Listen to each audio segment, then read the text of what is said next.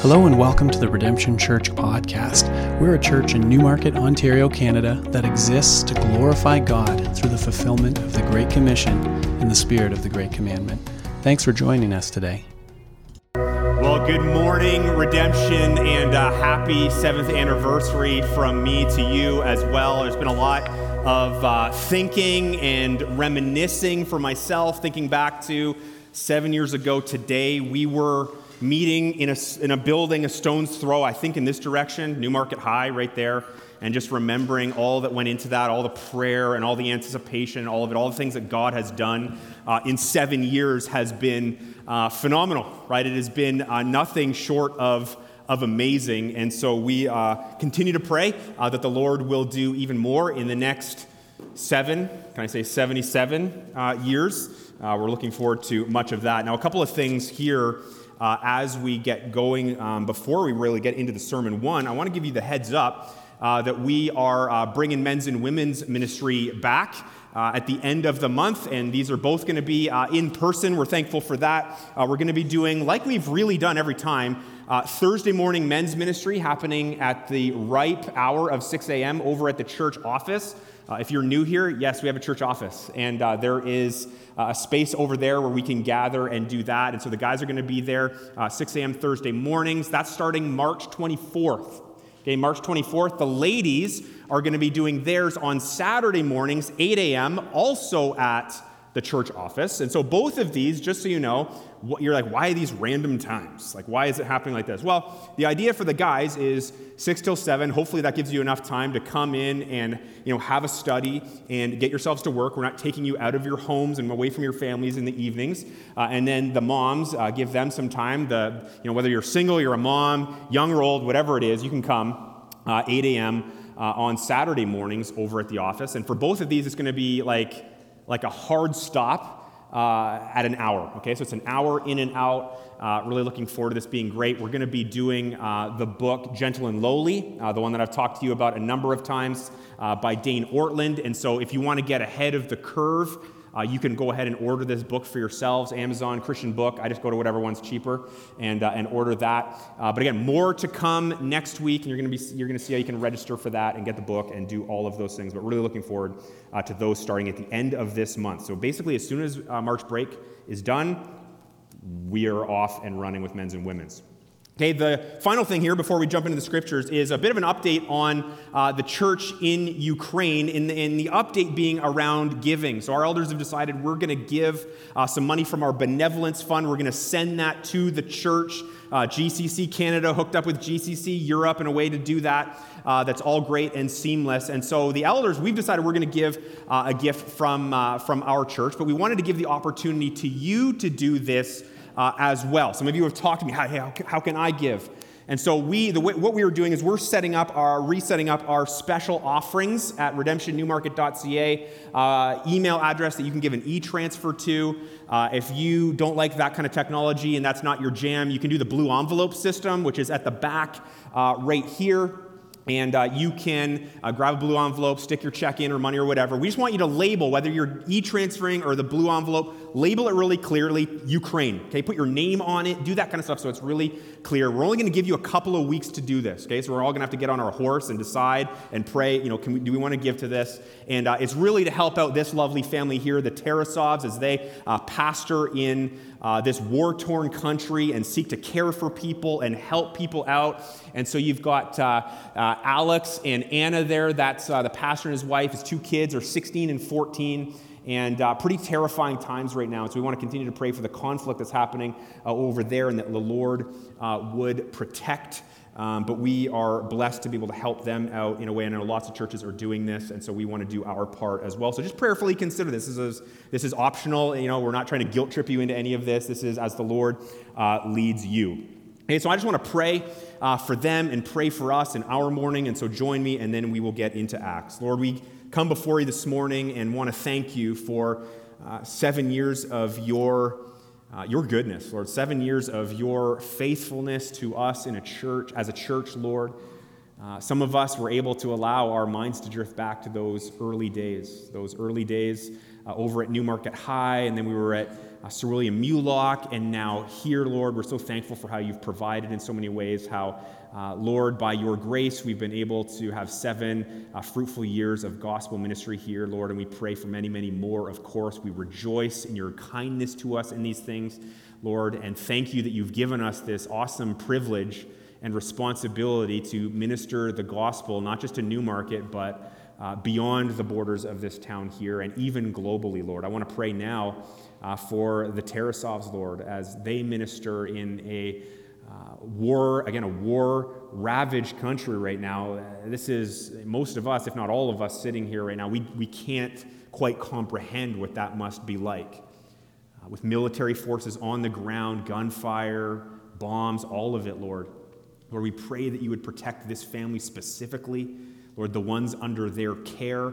Think about all the opportunities that they're going to have to point people to the hope that is found in Jesus Christ at a time where life really can't get worse. And so, God, would you have mercy? Would you protect? Would you bring an end to all of this?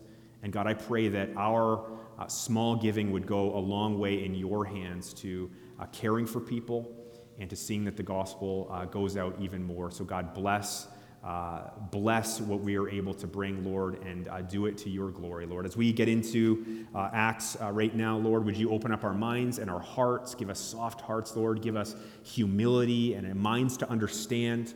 Would you transform our volition, Lord, our very will? Would you transform our hearts and our minds and our actions, Lord? And I pray that you would, again, do it as we've been praying, to your glory, as we've been singing this morning, to your glory. All glory belongs to you. So it's in your name that we pray all of this. Amen. Amen. Acts chapter 11. Acts chapter 11 today. You guys hear a bit of a ringing in my voice as I'm talking a little bit? Or maybe it's just me. No, I can hear some nods. I'm not sure if we can get that kind of fixed a little bit. That'd be helpful if possible. But anyways, we're going to power through Acts chapter 11, looking at verses 1 to 18 today. Now, a really important phrase that I think is really critical for you and I to live by, to embrace, is the phrase, going to be on the screen for us here, but it's this phrase: expectations are everything. Expectations are everything. You ever heard this phrase before? Something like it. No hands up whatsoever. How many of you will never put your hands up no matter what I ask? Couple of hands. Gotcha. Okay. So expectations are everything. Now let me explain this a little bit. Give you a bit of an example. Okay, well, let me just get into it. When Ange and I were engaged, okay, we were engaged to be married. This is about 16 years ago, and we started premarital counseling. Our pastor and his wife talked to us about how crucial it is that she and I learn to pinpoint what our expectations are exactly as we head into marriage.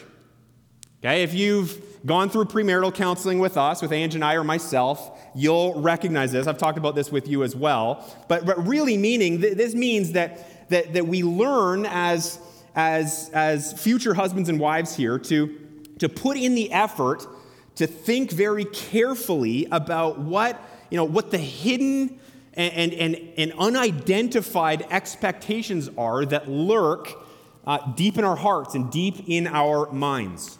Okay, and then together, this is what Ange and I were challenged with, together to decide whether or not those expectations are legit. Right? Are they realistic? Are they healthy? Are they godly whatsoever? Okay, so let me give you a specific example of this, and I can neither confirm nor deny that this was a real example. Okay, I'll leave it up to you. Okay, but if I were to expect, for example, that at the end of a long day of work, I were able to just come home and, plop myself down on the couch and flip on SportsCenter and watch that while Ange, gets dinner ready for us to eat while watching the game. Okay, if that's my expectation. Okay, and her expectation, she expects that after a long day of work, we both get dinner ready together and then eat it together, and then while we're doing that, debrief how our day went together. Okay, so if I have one expectation and she has another expectation, how do you think dinner time is going to go? Okay, it's ripe for conflict, isn't it? It's ripe for disagreement. We don't share the same expectation. Again, maybe a real example, maybe not. Okay, but this is merely one example of how this is true. Expectations are everything. And I don't know if you've noticed, but we all have tons of them. Okay, tons of them swirling under the surface, and we don't even know it. We don't even realize it. We're driven to act and respond. Our emotions are tied very tightly to what our expectations are. You and I all have deep expectations when it comes to, you thought about this for yourself, when it comes to your work experience. You expect certain things from your boss. You expect certain things from your coworkers. You think about the expectations that you might have on how your money should be spent, or what your weekends should look like, or where you go on vacation.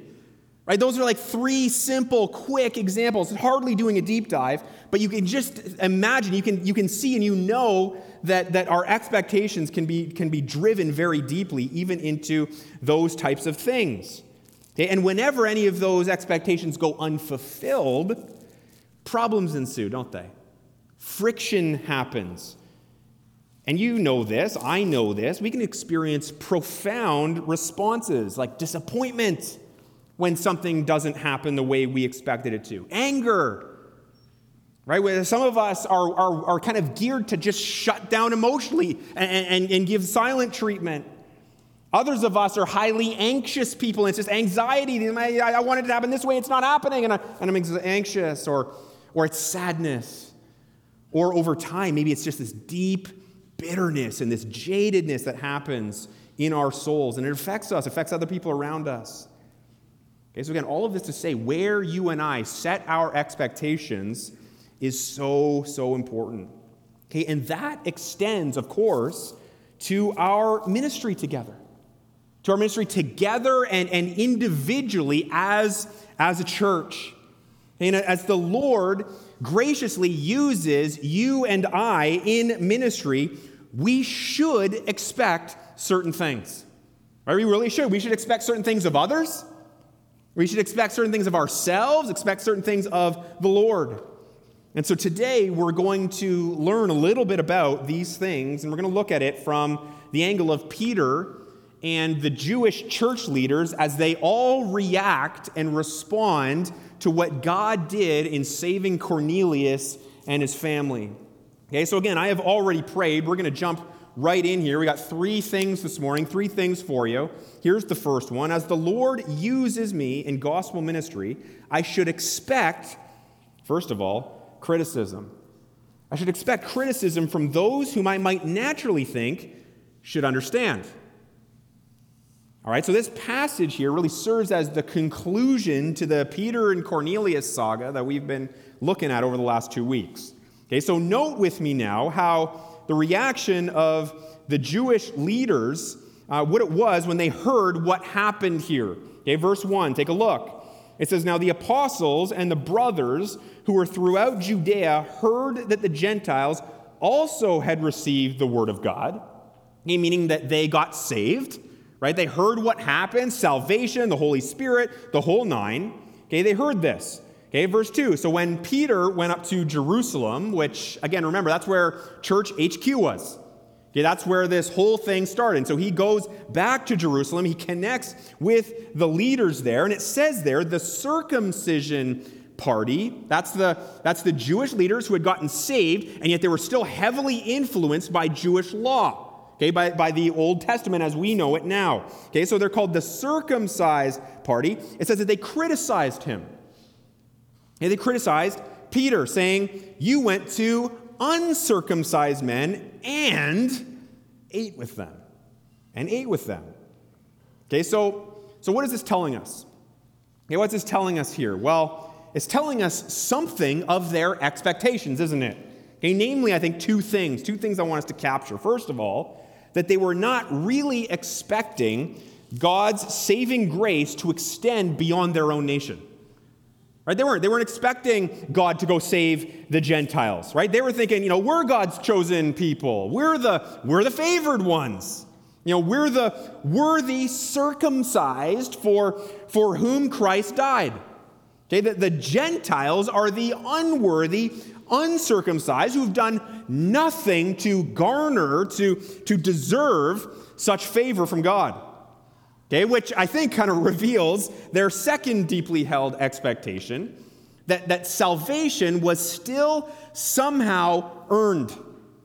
It was still earned. It's not to say that they didn't believe in Christ. It's not to say they didn't believe that he died and rose again for their sins. It's just that they had this kind of combo belief that it was still earned by my following of the law. Specifically, it says here, in getting circumcised. It's still that and Jesus. So Jesus saves me by grace, but I also still kind of have to earn it. And these filthy vermin Gentiles haven't done that yet. Okay, so they're just revealing their mindset, but again, their expectations. Now, I think what's helpful here is rather than harshly, roasting these Jewish Christians from, our ivory towers 2,000 years later, where we have the benefit of having like the entire New Testament in front of us here, which helps us have a more complete understanding of these things, and these guys had in this moment. Okay, instead of harsh judgment from us, I think it's far better if we, seek to put ourselves in their shoes, as we do so often when we read the Bible, and try to really understand where they're coming from. Like, why are they responding the way they are, and what's their deal here? Okay, so I think it's helpful for us to realize that these Jews had literally centuries of history behind them, where they had followed, they'd attempted to follow, we know it was very imperfect, but they attempted to follow God's law, right? Like God's commands. And, as we saw it, first of all, through the Ten Commandments, right? Those were like God's kind of top 10. And then we see it, when you think about law, and you think Old Testament, your mind probably goes to Leviticus, right? We've all like kind of churned through, that reading in our quiet times maybe. You think that, but you can even think the Pentateuch, right? The first 5 books of the Old Testament. That was considered the law of Moses. Okay? So where even though salvation was always a gift of God's grace. Okay? Understand this, church. Okay? I think it's very easy for Christians to think that salvation was earned in the Old Testament by following the law, and then all of a sudden it changed dramatically in the New Testament, and now it's by grace. No, it was always by grace. Salvation was always a gift. Okay, remember, God chose their nation, the Jewish nation, not because they were awesome. They were not impressive whatsoever. They didn't deserve to be chosen. The reason God tells us in Deuteronomy 7, verses 6 to 8, you can write that down and check it out for yourself. But the reason is because he chose to love them. Right? He chose to love them. He decided to show them his unmerited favor, his unmerited love. They didn't do anything to earn it, to garner it. Okay, so again, if it was always salvation by grace alone, then how did they get themselves into a position where they saw themselves as superior to the Gentiles? Well, because they, and I think really every single person who's ever lived, including us, we all have hearts that are twisted and warped by sin. Right? That instinctively our hearts want, or tries to earn that which can only be received by Jesus, through the redemption that we find in him. Right? We all struggle on some level with wanting to and trying to fix ourselves or prove ourselves to God. Even as Christians, we wrestle with this. Every single one of us, whether we know it or not, we have this inner drive to validate ourselves, don't we? To fix ourselves, to heal ourselves, to make ourselves whole, or get closer to God, or into heaven, or find fulfillment, completeness, wholeness, all of those things through something other than Jesus. We all have that bent to us. Some of us, try to do that by being as moral as possible. If I can just be a good person and follow rules and commands and not do the big things I've decided are worse than the small things. We try to fix ourselves and make ourselves whole or get close to God by doing that kind of stuff instead of leaning on Christ's perfect record, right? That he lived for us and receiving that through salvation. The others try to find fulfillment and joy through things like their marriage. Right? I get married to the perfect man and all of my loneliness will go away. Right? Some of us are trying to do that, or by exploring their sexuality. That's how I'm going to find wholeness and completion. I'm going to listen to the world on that. Others are just trying to fill that hole with things of the world. I'm going to buy cool stuff. That will fulfill me. That will satisfy me. Instead of finding true wholeness through a life-giving relationship with Jesus.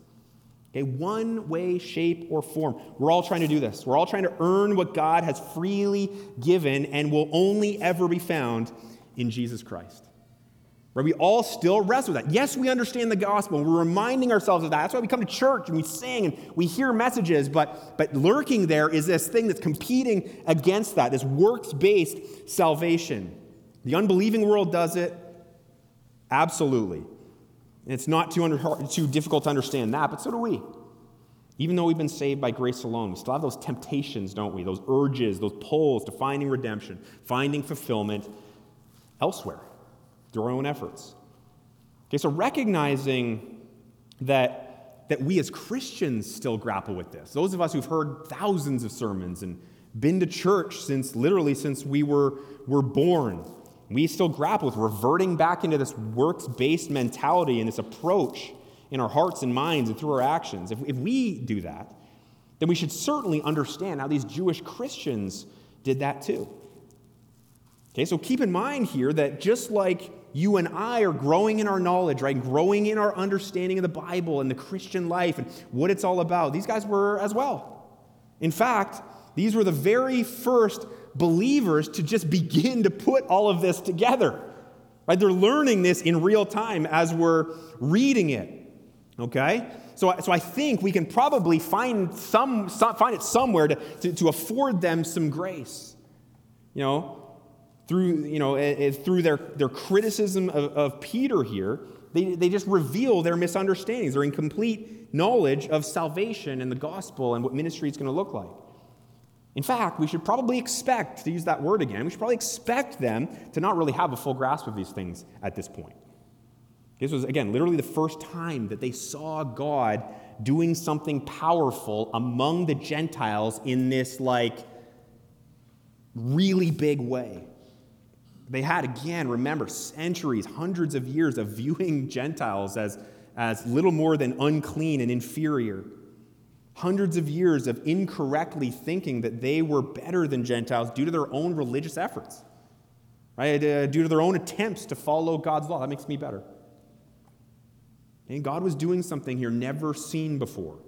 And while we know this, we looked at this a long time ago. Guys like Philip they'd certainly begun to minister to the Gentiles or in different ways. Again, this is the very first time that the Holy Spirit had fallen so dramatically on them in this shock and awe type way, just like he had done to the Jews in the upper room in Acts 2. Okay, so while the Jews here, the Jewish leaders of the church, they were definitely wrong to criticize Peter, right? We know that we're able to say that. They were wrong for criticizing him, for rubbing shoulders and eating with the uncircumcised.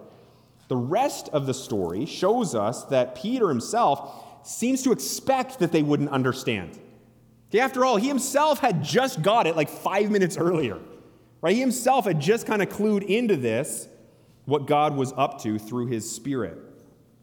Now, as you and I kind of think about this today and consider the gospel ministry that Christ has called each of us to, individually and as a church collectively, okay, I think we can learn a lot here. Namely, to have, the proper expectations of what ministry is going to look like. And that is this, that there will always be those who criticize you. Right? It's going to happen. I think many of us, we picture this utopian society of Christians gathering together. It's kumbaya. We never fight. I'm not expecting it to. Some of you, maybe you're coming to a new church. It's new here, and you're like, finally, this is the church that will not let me down. News for you, that's going to be disappointing, right? We will. We're going to. We're all sinners. Okay? We have to understand that. Criticism will come from the very people that you might naturally or instinctively assume should just understand. right? They should just get it like I get it. They should understand what we're doing here in our ministry. They should understand what God is doing through us. Now, why is it important that we learn to expect that people are going to criticize us? Like, isn't that a little bit jaded and kind of a fatalistic mentality to have when you step into a church or you minister to other people individually? Like, that's kind of dark, man. Shouldn't we be a little bit more cheery than that? Well, no, I'm not saying we should be jaded and bitter and angry about it, but I am saying we need to be realistic, right? I think it's so helpful to our souls and our minds to have this expectation locked in. It helps us to not be surprised and not be caught off guard when people criticize, when it actually happens. I think it also helps us to not get so spun out and defensive and angry and maybe annoyed or even despair when those who maybe should understand don't, and they come after us or come at us. Okay, so that ultimately, why should we have this expectation? So we can ultimately respond well to them. Right? That's what we want to do with truth and with love and grace and patience as they wrestle through things that may be a little bit different, that is a little different than what we're wrestling through. And I think we're really going to see this here with Peter. Okay, so take a moment to assess what your expectations of people really are. Okay, I think you think about it now, certainly, but to think about it this week, this afternoon. What do I really expect of people that I'm ministering to? What do I expect of the average attender here in our church? What do I expect of my small group leader, pastors, elders? What are the expectations that I have placed on the people that I will interact with? Okay, again, particularly Christians who we just instinctively think they ought to know better. They should behave better than this. And then adjust those expectations to a place where you can kind of get to the point where you can accept, yeah, I'm going to be criticized. Maybe some of that criticism is deserved from time to time, maybe a lot of the time. But I know that I'm going to be criticized, and maybe that criticism is unfair. Okay, like it or not, it happens. Happened in the Bible, happened right here, it happens today. And then one last thing before we move on. Okay, if you're the person who tends to be the critical one, right, and you know or you don't know that you have that critical spirit, and you tend to be a little bit harsh, and that might come out with your words, that might come out, in being a keyboard warrior, that might come out just simply in your heart, but you pretend that you're, Mr. or Miss Friendly, right? If that tends to be you, and that is more the angle that this passage is ministering to you, and you have that critical spirit towards other believers in particular, or you might even be guilty of criticizing them for something that God is doing through them. Would you honestly, I want to be gentle in this, but would you just pump the brakes on all of that? Would you assess yourself on this? And I also want to be clear, this isn't some veiled shot at somebody that I have in my mind who's sitting in this room right now and needs to hear this. No, I'm not thinking about anybody individually. I'm just trying to help us out in general and allow the Holy Spirit to specifically work in your hearts, in your minds, to apply it directly. Okay, I'm just saying that you might not realize it, but it's certainly possible that your criticisms are making somebody's life here miserable. Honestly, you might be the person that the other person's like, I don't want to even be here today because this person might show up. I don't even know how to interact with that person. It's uncomfortable. It's awkward. I know what they think about me. I know about me. I know what they've said. I know what they've told other people. They're making my life difficult. Maybe it's somebody here, again, in our walls. We're talking about church context, right? Perhaps it's a family member that you've been critical of. It could be a friend. It could be a neighbor, whatever it might be. Someone who maybe is doing the very work of God. Okay, if that's you, love you, but honestly, give it a rest already. Life's hard. Ministry's hard. Let's love each other well. Okay, moving on here. Second thing. Okay, as the Lord uses me in gospel ministry, I should expect some things. Second thing, to engage with them to help them understand. Right? That should be our expectation that we have on ourselves. Right? And this is where we see kind of how we're to respond to those who criticize us. Okay, this is coming from Peter. What do we know about Peter? Impulsive. Opens his mouth, then thinks. Okay, he's often the example of what not to do in the scriptures, but here, I think he really gets it right. He has it dialed in. Did the Spirit help him? Of course. But look at verse 4. It says, "But Peter began and explained it to them in order," it says. Okay, so what does he not do? He doesn't blow up. He doesn't snap and lose it. He doesn't take to social media and pop off. Neither does he sulk and pout and woe is me. I can't believe they said something that makes my emotions feel in pain. Right? He doesn't say that. He doesn't do that. Not at all. He doesn't get intimidated either. Right? These were the Jewish leaders of the church.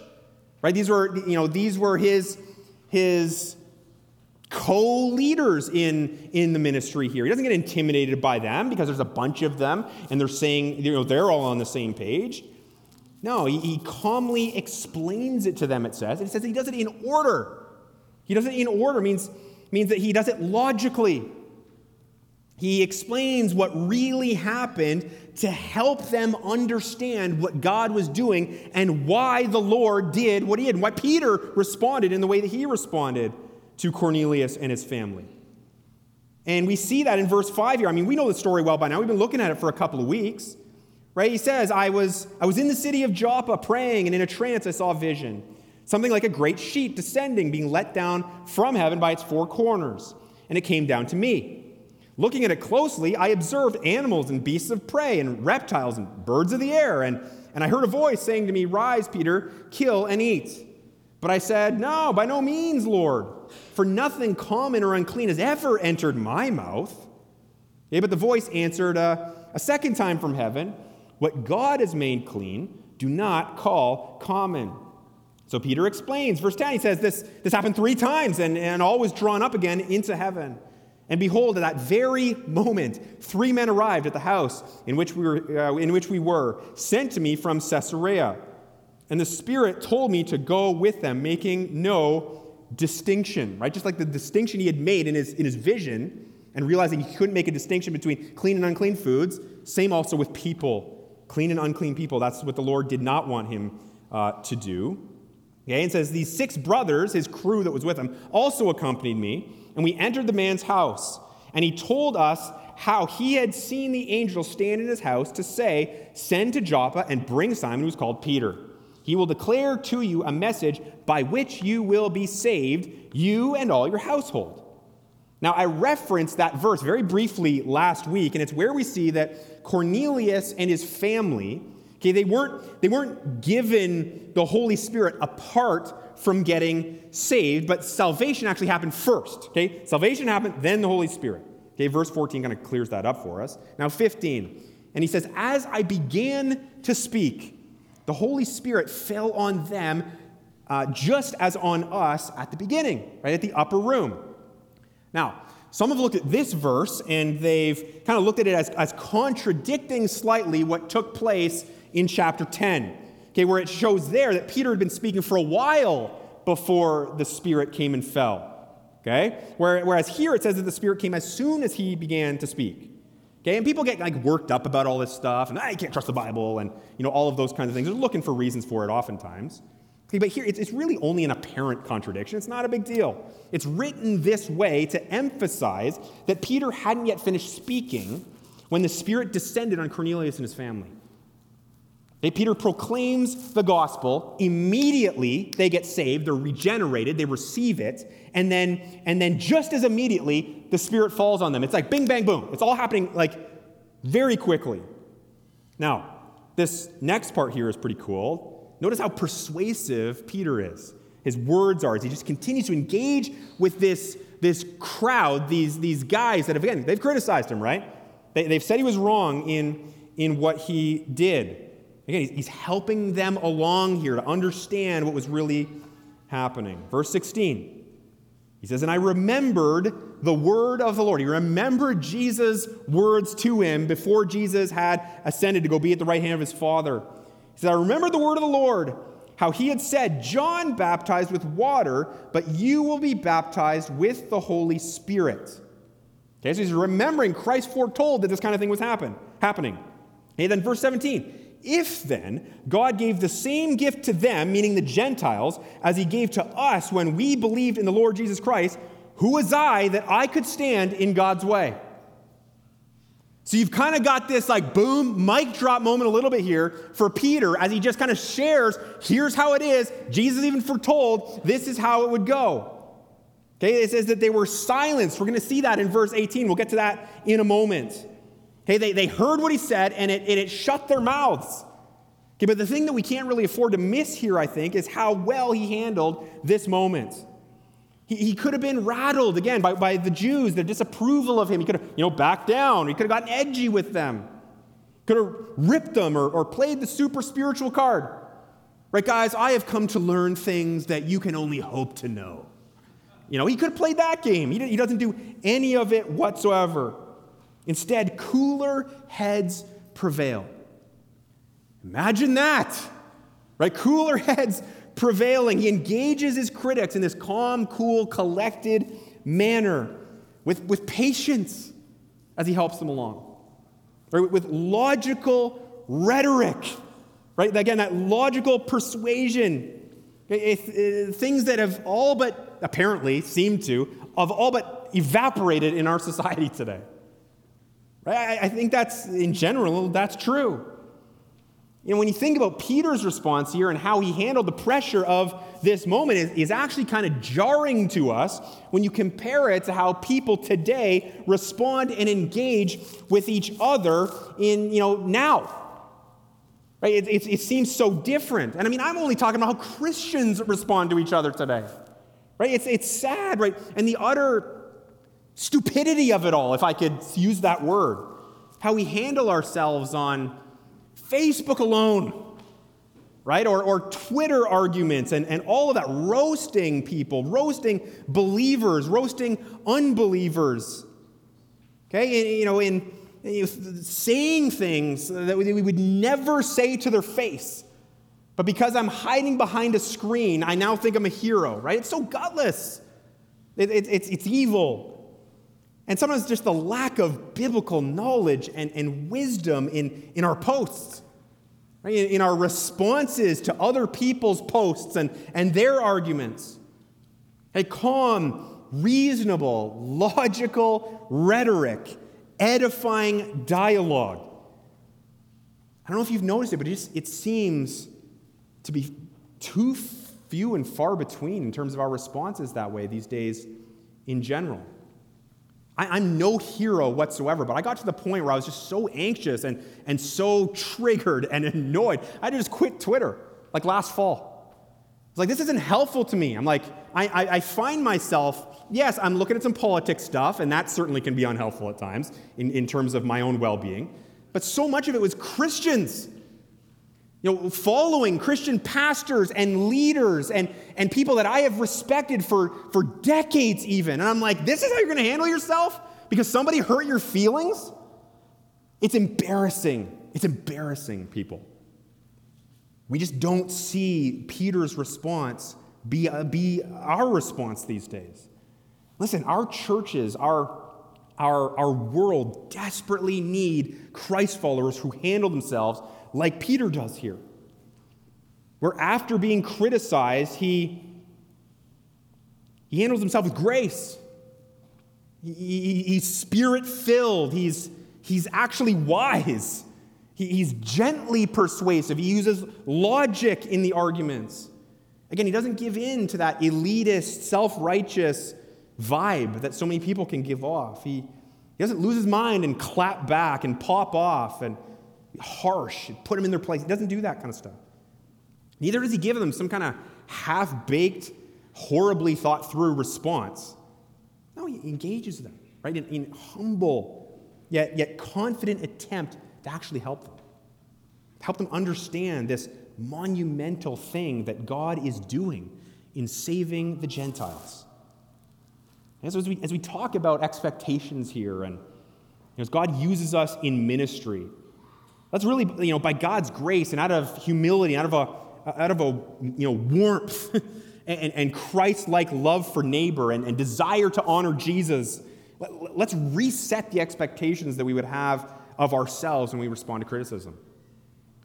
Oh, that I, Mike, would just expect myself to engage with my critics with maturity, with godliness, that we would all do that when we interact with each other, whether face-to-face or when talking to other people or when on social media, whatever it might be. So as we kind of consider these things here, I want to give you 4 ways, okay? 4 ways to engage my critics. Not Mike's critics, yours. Okay, 4 ways to engage my critics in a helpful manner. Here's the first one. You can write these down. It'll be on the screen. Okay, first one says, respond after my emotions blow over. Very helpful. Very helpful, practical tip right there. How many times have you seen somebody post something on social media and you're like, I've got to say something now, right? And you're mad and you're angry, or you send the email and you say something dumb because it's out of anger. It's because something has rubbed your sensibilities, which might be off, by the way. And so you feel like you need to interject and get involved. And honestly, problems, and so you make the problem worse when you do that. Allow yourself to, I'm going to calm down, I'm going to think about this, I'm going to talk to my spouse first, I'm going to get someone, who I'm close with, who I trust, to kind of maybe read the email before I send it. Right? I'm going to save it to my drafts before it's sent. Whatever it might be, allow your emotions to calm down a little bit. Which again means that we should expect that our emotions get triggered from time to time. Right? We're going to get upset. Let's calm down first before we respond. Now you might be wondering, well, what if it's like I'm having coffee with somebody and they say something that's ludicrous? Can I just sit there for silence for 10 minutes? That's awkward. Okay, well, I understand that. There are different situations where you have to say a quick prayer, Lord, help my words before I say something dumb. And that's it. And then, boom, you're into it. Or you can always say, listen, I'm not super... I just need to think this through a little bit before I give you a response. I'm afraid I would say something that's ignorant. I'm afraid I might say something that is unhelpful here. Give me a minute. Give me a day or the week. I'll get back to you. We'll have another coffee and we'll talk about it. There's wisdom in that. Here's the second one. Fact check my responses with Scripture. Please do this. Please. Right? How many times, again, I got rid of Facebook years ago, and I'm kind of new to being done with Twitter, and Instagram, I'm sure, is next for me. I can't wait, actually, until I actually care to do that. But how many times we see, believers say something, you're like, that is grossly unbiblical. Right? Just follow your heart? What? I think you need to do what just feels good. No, what? It's asinine, really. Fact check your responses with Scripture. People are watching you. For some people that might watch your responses or hear your words, you're the only example of Christ that they've got. If that causes you to sweat bullets a little bit and you think about your response, good. You should. Understand the Scriptures. Do a quick Google check at a verse that would back up what you're saying. Okay? And allow the verse to direct what you would say. Not find some proof text that you've, gouged out of the Scripture and are using out of context. Right? As we see it over and over and over again. Fact check your responses with Scripture. There's wisdom in that. We want truth. Okay, very, very important. Third one, make it about God's glory above all. This is huge. We're going to see this in the last point here, but make it about God's glory above all. And to be able to really do that, I think it requires that we admit, we admit to ourselves and confess to the Lord that oftentimes there's just simply a desire to win an argument. Right? Some of you are geared that way. I just want to one-up the person. Yeah, they used an Old Testament verse. I want to use a New Testament verse. They're a little bit off in this way, so I'm going to smack them down with some sweet verse or tidbit that's going to make me look awesome. Look, we all have that. We all have that thing in our souls that makes we make it about ourselves. Making it about winning. It's about God's glory above all. And then last thing here, pray for soft hearts and understanding minds. Pray for that as you're responding. Not just the other person's, your own. right? That you would have a soft heart, that you would have an understanding mind. Maybe something that you see someone post is actually the right thing and you need to be corrected. Right? That it's very possible. There's 4 simple ways to engage our critics in a helpful manner. Learn to expect this of yourself. Have these kind of goals in place for yourself. And expect the Holy Spirit to do really the heavy lifting in your hearts, in your minds, as He sanctifies you, in these ways, and as He uses you and I to minister to each other, and as He uses us to minister to the world. Expect that. Okay, final thing here. As the Lord uses me in ministry, I should expect that God gets the glory if and when they eventually do understand. Right? God gets the glory. Okay, this is awesome here, verse 18. Take a look at how they respond to this. It says, when this is the Jews who Peter's talking to, when they heard these things, they fell silent. They didn't argue. It's because the Lord used it to humble them and to teach them. Right? Peter, through the work of the Holy Spirit, had convinced them that this was God at work. This was the Lord's power. This was God's plan. It was to save the Gentiles just as He'd saved them. And again, look at their reaction when they finally, do open their mouths. They said, and they glorified God. They're like, wow, how awesome is the Lord to do this. It's not just about us and our little teeny tiny nation. This is a global work of Jesus Christ. This is wild, Lord, be glorified. And then they said this, then to the Gentiles also God has granted repentance that leads to life. To the Gentiles it is their reaction. They get it. Again, the Holy Spirit caused this to click in their hearts and in their minds, just as it had clicked for Peter just a short time previously. And it all serves as this galvanizing moment for Peter and the Jewish apostles. Okay, no longer did they view the Gentiles as unclean and uncircumcised, these outcasts to be rejected. No, they understood. They get it now. They knew that God had included them in His salvation plan. They realized it was all by grace. The Gentiles, they've done nothing to deserve it, which that truth applies to us too, even though we've behaved decently from time to time throughout the centuries. So they glorified Him. This was the obvious response to what the Lord had done. Just think about, again, it's so galvanizing. If Peter had snapped on them, if Peter had not tried to carefully, through the Spirit, explain it to them, if they had rejected Peter's response and where he was coming from, that would have driven a schism into the early church that might have destroyed it. Right? This might have separated them and made them less effective. And then you've got these 2 camps that believe different things. That would have been helpful as God is expanding His global kingdom. Right? This is a massive, massive, massive moment in the church. And they respond well. It's glory to God. Their main response here wasn't to stand around patting each other on the back, congratulating each other on a well-handled debate. Good job, guys. I like how you did that, Peter. Right? That's not the main thing they do. Their emphasis wasn't on praising Peter for how good of a guy he was to go to Cornelius. They didn't make it about Peter. Their focus was on what God had done, what God was doing. So it's clearly a work of the Lord from start to finish. And so He would get the glory that He deserved. They expected that. That's what they wanted. That's what they got. So as Christ uses you and I in ministry, remember that it's not ultimately about us. I've said that many times before. It's not really about us. It's about Him. It's about His glory alone. Okay, so be intentional this week. And of course, with the Spirit's help, lean into Him to identify, what are those expectations that I have? To identify and adjust those expectations as necessary. And remember, expectations are everything. That's true in all areas of life. It's true in ministry. So expect you're going to get criticized from time to time. If you're not, you're probably on the bench, not engaged in the game. Criticism is going to come. Expect yourself to respond in a godly manner. And expect that all of it is about the Lord and His fame, His honor, His glory. Right? That's the very thing to really simplify it here. That's the thing we've been trying to be about here as a church for 7 years.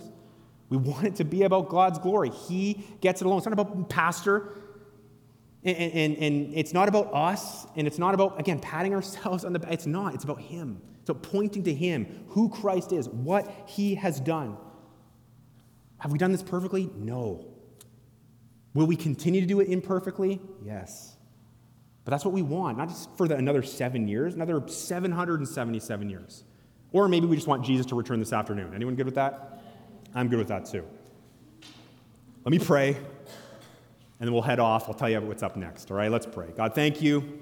Thank you for your goodness to us. Thank you for showing us a great moment here in church history, a moment of you prevailing.